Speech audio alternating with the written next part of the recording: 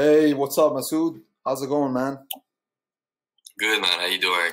Good, good. So thanks for joining this episode. For those who are listening, the intention behind this episode was to really have conversations with different people and really get their thoughts on different things, their interests, their ideas. Now, it's really interesting because my love for conversations and for talking, debating really goes way back with Masood. I've known him for 15 years almost, and we used to have hours on end conversations back in eighth grade, ninth grade about many different things, and that's kind of where this all started around that time.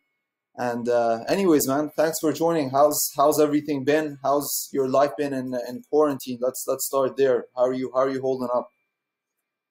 Yeah, it's actually pretty cool. Like I started off thinking that this is not sustainable for me because I'm a social character, at least from what I understand. I like seeing people, I like being, but then I realized after this new life was kind of like designed, I was like, you know what? It's not a bad idea to just not do most of the things that we used to do before.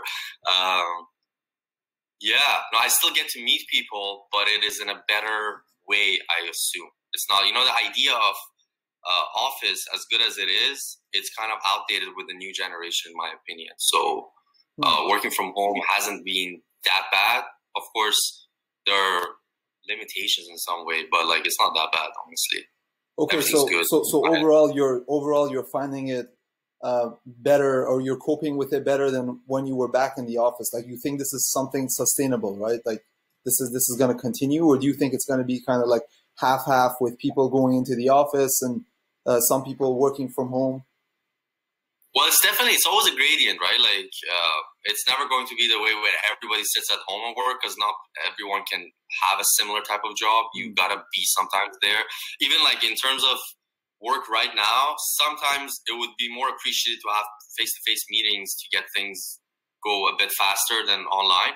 But it gets the work done at least on our end, which is mainly, we do our work mainly with laptop, and humans come secondary to that because Mm. I can get access to anyone I want on a laptop, and I don't really need to see anyone's face in person. I mean, but yeah, what was your question? But I don't know what the actual question was, but yeah, I just wanted to see how you're holding up, because for me personally, it's been good because obviously, like, I have my own schedule. In between meetings, I go out, I take a little walk, I yeah, come back. So it's been good from that end. And ironically, I've also been a lot more fit than I was. yeah, Obviously, like, same, with a same. lot more exercises, right? You've been exercising a lot? Yeah, man. Like I actually work out more now versus pre-COVID. COVID is like this moment in time, Yeah. pre-COVID and after COVID. I actually work out now because I can work during the day. I can work during my lunch break, like from 12 to 1, which is my workout time right now. But um, and something I would never have done when I was in the office. Like I would come home tired, I would eat, and then commuting and like the idea of commuting right now, it sounds so strange to me. Like why would you spend 8 a.m. packed in a subway talking to people, whereas you wake up right now, drink your coffee, go on the laptop, do your work actually, and do it even better because you're more focused. Hmm. You're by your own. Nobody's distracting you. Nobody's telling you about some story of they. You know what I mean? Like they don't Yeah, no, distract you with some. commuting for sure is something that I don't miss at all.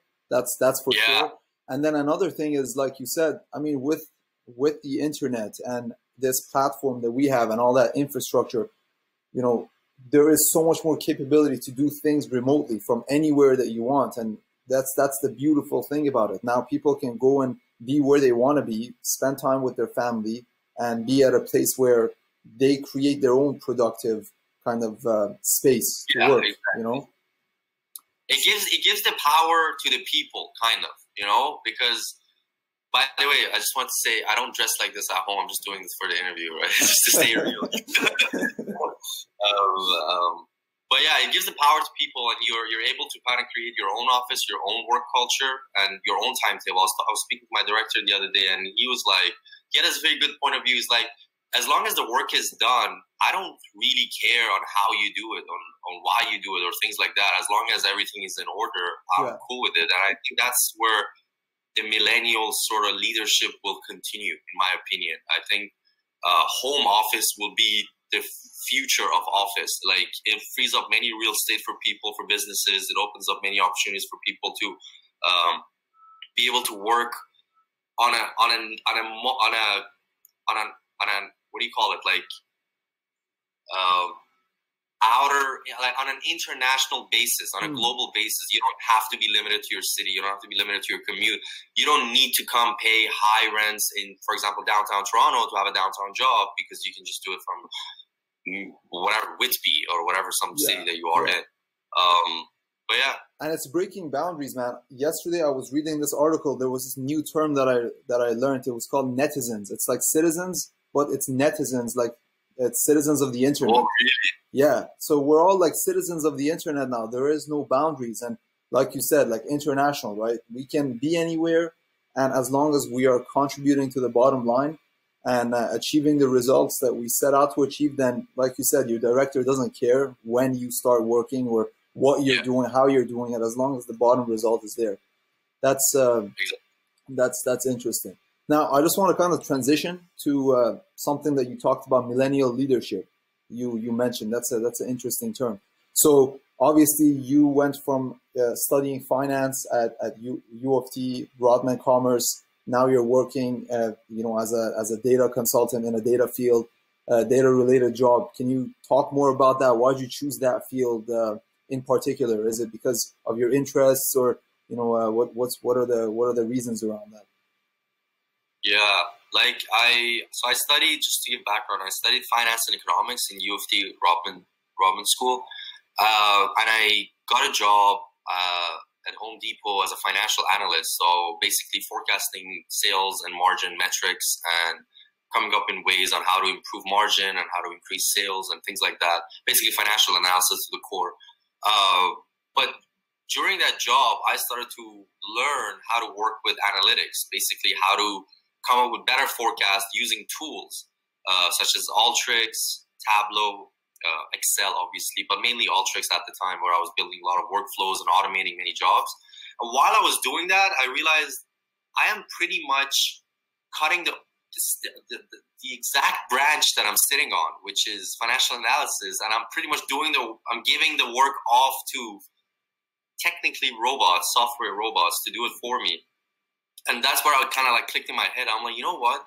Data is going to be the future. Information is going to be the new oil. It's going to be new gold. Data is where we are able to actually create so many opportunities. And in order for me to be able to make this impact, because millennials love making impact, is to be able to understand data. And that's how I pivoted my way. And I always tell people, like, don't be afraid of pivoting. Don't be afraid of using certain opportunities as an inflection point in your life, because you never know what's that going to bring. Like, I never knew I was going to be in data. I hated programming, now I'm learning programming. Now I'm learning Python, learning SQL, all these things. I'm still not a programmer. I don't consider myself somebody who codes, but I understand it now. Now somebody can, they wouldn't be able to tell me something that I don't know in some way, And yeah, so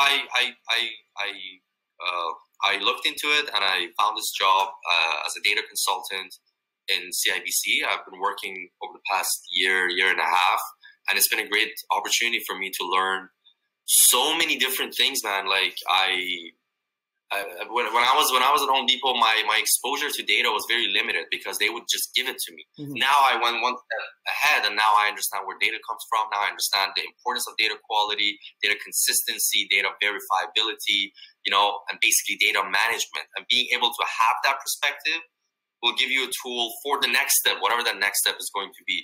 And I think I recommend people to look into it. Definitely good point, man. Like, data is the new oil, like you mentioned, and if you're able to figure out patterns and tell stories within the data that you're analyzing, that's very powerful, like you mentioned. Because so go ahead. Yeah, like at the end of the day, all what businesses are trying to do is understand what customer needs and provide that product or innovation or whatever for the customer, for their consumer, basically, in the market. And what data does is basically helps us understand where humans are coming from, and teaches us on how behavior patterns affect everything and affect the business and things like that. And you're able then to create a more innovative product, a more dynamic business, a more dynamic model. And yeah, like, think of it this way. Remember, I don't know when it was on Instagram, everybody started posting it. It's like the end of the year or something, where Spotify had this thing where they would analyze your music taste and give you a report. That is pretty much data analysis on your customer. Like, they are tracking every single behavior that you have on Spotify, at least you hope on Spotify only, and give you a report on who you are, pretty much. Like, Spotify knows your music taste better than you know your music taste. And that, it starts with Spotify, but it's going to span across every company. Every company will need to be able to approach this sort of strategy to be able to understand their customer at a unique, specific level to you, not to a mass person. Like, the mass is no more the mass. The mass is now a collective of individuals that you can understand them and exactly approach them in that specific way. That's what, like, Facebook and Instagram are doing. That's a good point. You're able to tell a lot of good stories from data. That's for sure. So that's really good. You're in this field now. You're learning more about data, about Python. Just digging a little deeper into that. How much are you focusing on becoming a technical person within that, or actually how conscious are you about that regarding whether you want to be very technical around it, or do you want to really figure out what the bigger picture is? Because let's say in my own experience, I also, go in and I study, let's say, something regarding Python. Then you go do some process mining, you do another language. But then after that, do you think there's a way that we can consolidate all of this, elevate ourselves above it, and see the bigger picture and try to really be the manager of this whole ecosystem rather than diving deep into the details? Yeah, it's true. I mean, it's very personal. Some people would find themselves more technical than others. I've never really found myself a technical person, even since I was a kid. Like, I'm not good at doing technical stuff, but what I'm good at is understanding technical stuff and being able to come up with strategies on how to be able to do things better, which is pretty much what you said, is standing on top of your knowledge and creating wisdom out of it. Because the transition of information is the way it goes. It starts with data, and you would hope that you turn data into information. And in that information, you would hope that you would turn it into knowledge. And ultimately, that knowledge will have to turn into wisdom. So what you're pretty much trying to do is to be able to gather as much knowledge. Like, even in the work that I do, for example, I'm the data analytic visual guy that I create visual analytics, basically. At least that's a portion of what I do. But on the other hand, I got an understanding of data governance. I got an understanding on SaaS and how it works and things like that are not in the scope of my field, because you will never be able to come up with a great strategy without understanding the ins and outs of every other business. And again, you're not the technical guy. You're not the guy. Like, look at, for example, Hitchcock, right? And as one of my role models. Like, he, as a filmmaker, maybe he was not a good cinematographer. Maybe he was not a good sound guy. But he had enough understanding in his own head about every different aspect of making a movie or making a great film, like Rear Window or something like that, that he would be able to picture the movie in his head before it would actually come out, because he would understand the limitations of the camera guy, he would understand the limitations of the sound guy, he would understand the limitations of lighting, and these are important, because without those understanding, I always say, like, I don't know if, no, I didn't say that. I saw a tweet, I think it was either Kanye or I don't know who it was. It was, art is free. Design is giving shape to that freedom. So if you want to be a great designer, you need to pretty much shape up your knowledge and create some sort of framework that you want to work with and go ahead with it. Because at the end of the day, then you're just a free-flowing guy. And in this world that we live in, you need design. You need design in order to go ahead. Interesting. So basically, art is very free, and you take all of that and you mold it, customize it to what your reality wants, your design is like, right? And that's why, if you look at it this way, the greatest artists of all time of all time that people have a lot of respect for and their work lasts along are at the same time great designers as well. They're not strictly artists like Maya Angelou, like who else was it? For example, Da Vinci. These are designers. These are architects. These are people that can create useful design out of art. It's just not a random painting, because that guy can make a building out of that and create a whole Renaissance movement right after all these designs. You know what I mean? That's interesting. So Renaissance, that's a good transition. I wanted to ask you about this too. So you right now, do you consider yourself a financial analyst? Do you consider yourself a data consultant? And we're going to get to some other things that you do as well regarding the art and everything too, but what do you really see yourself as? Or do you think that we can be multiple things in this day and age and we're not restricted to one specific label? Oh, absolutely. I think it's actually a good question you're asking now. Maybe we used to say this, at least I used to say this at least 5 years ago, that we are going through a renaissance, but now I think everyone can see it now. Like, look at it. Like, everyone that you know is right now trying to find a hobby, or they're right now on the gram promoting some shit. Like, sorry for using profanity. No, that's cool. And they're doing different things, and I think it is the time where the internet is. This quote is not for myself. I forgot where it's coming from, but the internet is the new Roman Empire. It's where everybody is able to be whoever they want to be, and I think it's a great moment in history where, it is some sort of a renaissance in my opinion, because I don't consider myself a data guy. I don't consider myself a financial analyst or a finance or economics guy. I have understanding of these, and I can work and I can make money out of them, out of these skills that I have.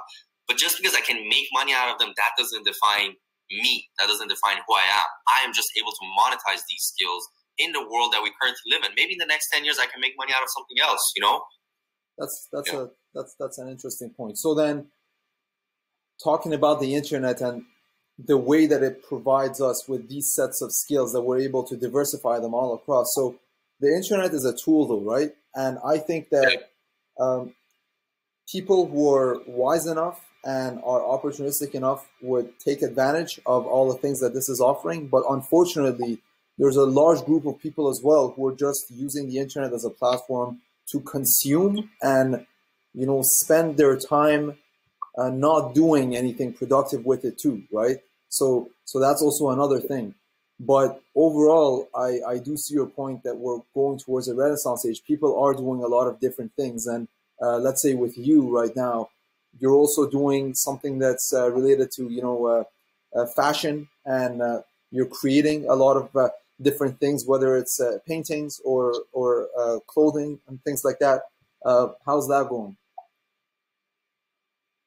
It's going well. I think it's for me, at least in my experience, I never looked at it as a new job or a new thing. It was escape for me. It is escape for me. Basically, it's escape from the box that society or work culture or career puts you in, that you're this person. So I'm like, okay, fine, I'll be this person. I'll make money if you need me to make money. I'll get the credit score that you want me to have in this world, but I'm going to still do every other thing that I still want to do, whether I make money out of it or not. And like fashion, for example, has been something, I don't know how deep are we going to get into it, but it is an interest of mine since childhood. It is something that I've always had an attention of. And now that I'm able to stand on my own feet and, have a perspective on things, and with the understanding that I have in banking, in technology, in finance, how can I bring all of that into a piece of sweater, for example? How can I bring all of that into a pair of shoes? And I recommend people to have their own escapes as well, because living in a box will kind of limit you as who you are as a person. Interesting. So escape, and when you say escape, what do you mean by that? Is it like, are you trying to balance out the left and right side of your brain and kind of like have something where you're using a lot of analytics and logic and reason, and then move towards something else that's a lot more free flow, and you're not really using those departments, but you're rather like using a lot of your creativity? Is that what you mean by escape? Or maybe it's not a conscious act, to be honest. Right. Maybe it is that. You're right. You touched on a good point. Maybe it is escaping away from frameworks and logical reasoning to something that I can just do whatever. Nobody can tell me what's wrong or what's right because it's just my world, you know? Yeah. Yeah, that is the beauty of it for sure. But at the same time is being like, there are multiple reasons of why, for example, I want to go into fashion, but it's not necessarily escape. It's necessarily to create the impact that I want in a specific industry, just like how I wanted to come into banking. Moving away from retail, I want to be able to go into fashion and do something. But something that I personally am dealing with is one of my resolutions and challenges is to be able to focus, you know, because you could pick up so many, you know, in Iranian we say you can pick up so many watermelons and none of them will get to the destination because you'll end up, you know, throwing them all down. You got to focus. You got to put the 10,000 hours in, and I'm in that journey, and I'm trying to build my 10,000 hours in whatever field that I'm working on. You actually touched on something that like triggers a lot of different thoughts in my mind. That's focus, like really focus, and that's something that I am currently not good at, and for multiple reasons. Whether it's different distractions with the people around me, the technology around me, you know. And I think that one of the biggest barriers to my progress in whatever field that I want to get into, right, is this ability to be able to sit down and, like you said, you know, focus, not necessarily 10,000 hours, but, you know, obviously being able to synthesize information and discipline yourself enough to be able to absorb knowledge and act on it. So you said focus. Do you have any sort of, I wouldn't say roadmap, but like mental model around how we can increase our focus in a day and age where we're always bombarded by so many different things, whether it's coming from people or from technology or just so many things, right? So what's your mental model around dealing with that and, you know, being laser focused on some of the things that you want to do personally to progress? Yeah, I mean, I'm in that journey too. I'm still finding answers, but one of the ways, I mean, at the end of the day, you got to change your perspective. Not change, or at least look at things, try to look at things differently, basically outside the box. At the end of the day, us humans as an individual, we're a being in space and time, and all you got right now is the time that you have. So everything starts with time allocation. You know, it's before capital allocation, before everything else, it's time allocation. You got this bunch of time that you have. It's limited. You know it's limited. And you have to think about how I'm going to allocate time, because these times that I allocate will need to later on give me returns, basically, return on investment. And the only way that you can actually accomplish things or achievements or whatever you want to accomplish is when you allocate the correct amount of time to that in a consistent manner, appropriately and adequately, not too much, not too less.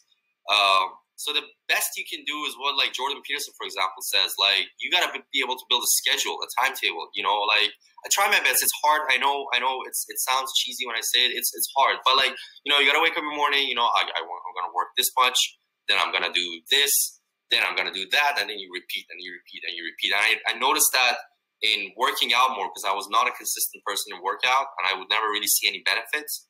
But the moment where I started to create a calendar, or basically the program that I am working on has a calendar, and now I can see consistent results because I applied consistency to force and attention, you know? So you have force, you have attention, you apply consistency to it, then you see results, basically.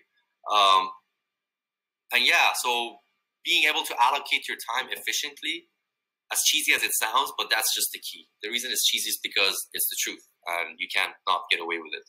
Yeah, consistency, that's a good point too. I forgot this Chinese expression or whatever, was saying that if you drop a bucket of water on a rock, nothing is going to happen to the rock. But if you keep dropping one drop a day over a long period of time, it's going to make a hole or a dent in that rock. So consistency...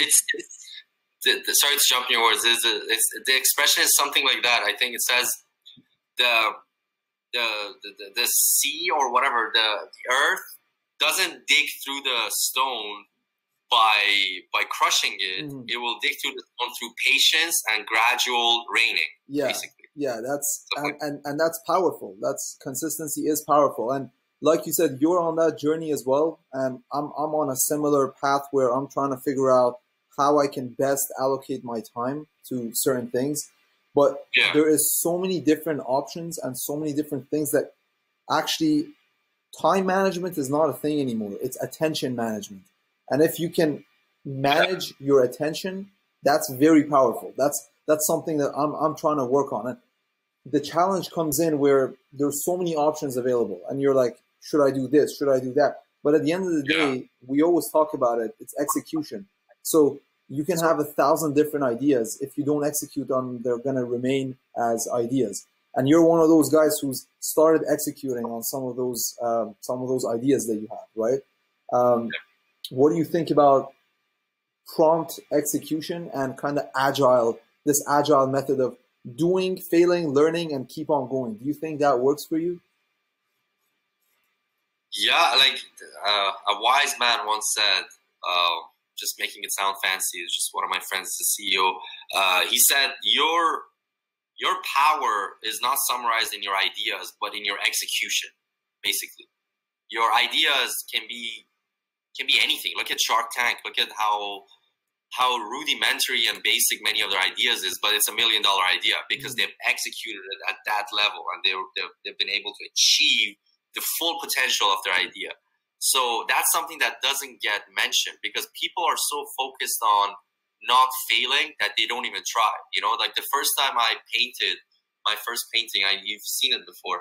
You remember how few of my friends, they were like, man, why are you trying to force this habit? Why are you trying to paint? You're not going to be Picasso or something like that. And I'm not saying I'm not going to be Picasso. Those are like one of the worst types of people who shoot down an idea before it's even born. Yeah, because at the end of the day, even if I fail, at least I did something. At least now I've added something in my head that I was never there before. And who cares about failure? People need to understand that nobody cares. Nobody cares about them. Like nobody thinks on their couch thinking why they're doing what they're doing. It's a very moment in time that I would see something, I would take a glimpse of something, and I would give some sort of a comment to the person who's done it. People shouldn't take that comment into their heart. You should always listen to feedback and critique, but you shouldn't let it affect you. You should hear it, but not affect you. It's a different thing because people get affected. When you get affected, you're in control. You're no more in control of your own life. You're in control. Everybody else is in control because they know they can change your behavior based on what they say, what they do, and how they're going to be able to react to you.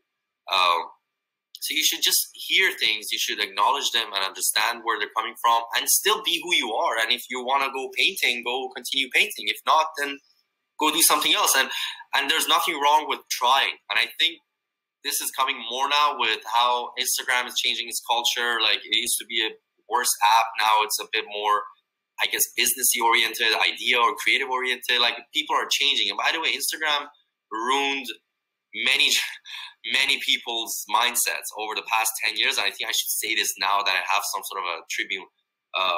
It ruined many people's mindsets. It ruined the way they approach things in life based on attention.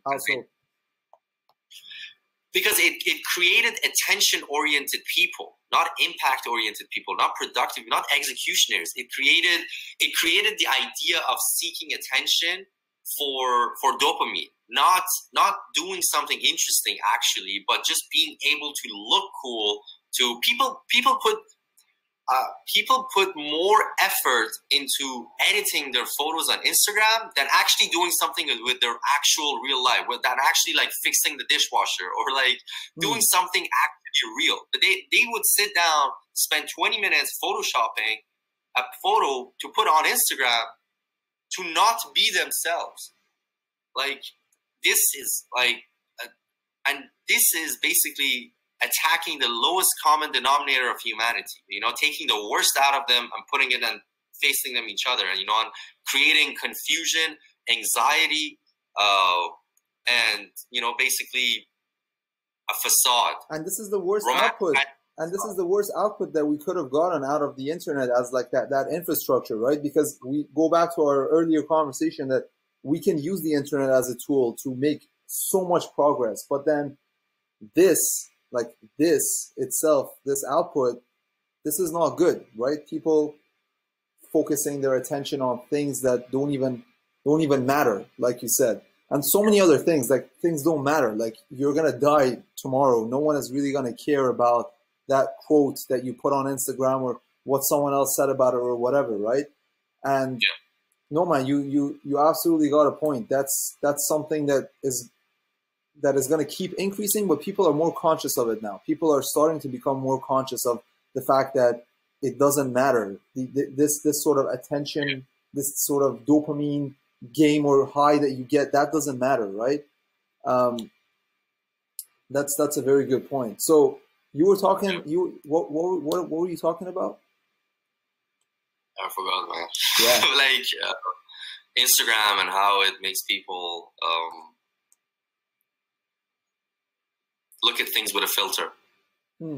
Okay, and just going back to social media and the effects that it has had. I mean, personally, one of the reasons why I closed down Instagram is one reason is because of that. The second reason, what? Deactivated it, yeah. Yeah, I deactivated it. Obviously, I'm close to doing that.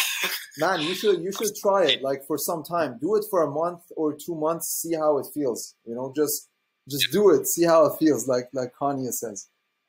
Like just go ahead with it. And I still have Facebook, but really, what I've been trying to do, and you're aware of this, is consciously trying to remove all of these dopamine triggers that just give me fake highs.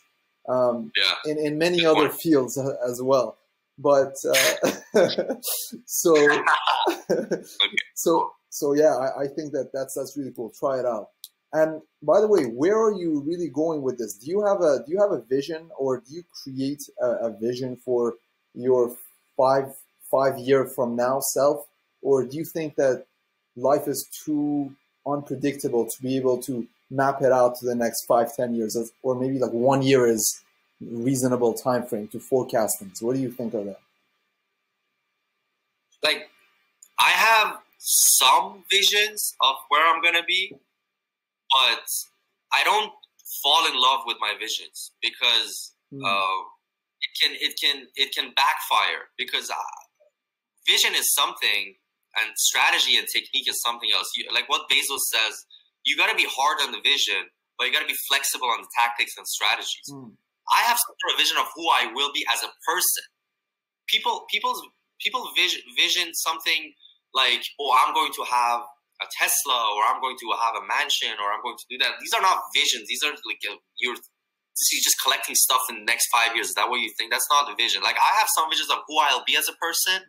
And in order to achieve that, I look at things in the now. It's what's happening now. And I try my best. Again, I'm also struggling. I have high anxiety and I always overthink stuff and things like that. And I understand if anyone else is dealing with the same thing. I go through it every day. But you try your best to take things today. What's happening today? And your life is like that Black Mirror episode, you know, the one that you can choose what to do next. I don't know if anyone has seen it. Exactly. Like you take it day by day. You're like, should I do this? Sure. Should I not do that? Sure. You know what I mean? And that will probably help you to be more of who you are, or what you want to be in the next 5 to 10 years. And I have some visions, but it's not something that I can like, be like, yeah, I'm going to be that, or I'm going to be this or that. It's just exploring more of it, because at the end of the day, I'm 25, and this is the age where I need to explore and travel paths that are not traveled. I got this from Bezos. It's not mine. But yeah, like speaking of Bezos, he has a very interesting saying. He's like, I regret the untraveled paths more than the badly traveled paths.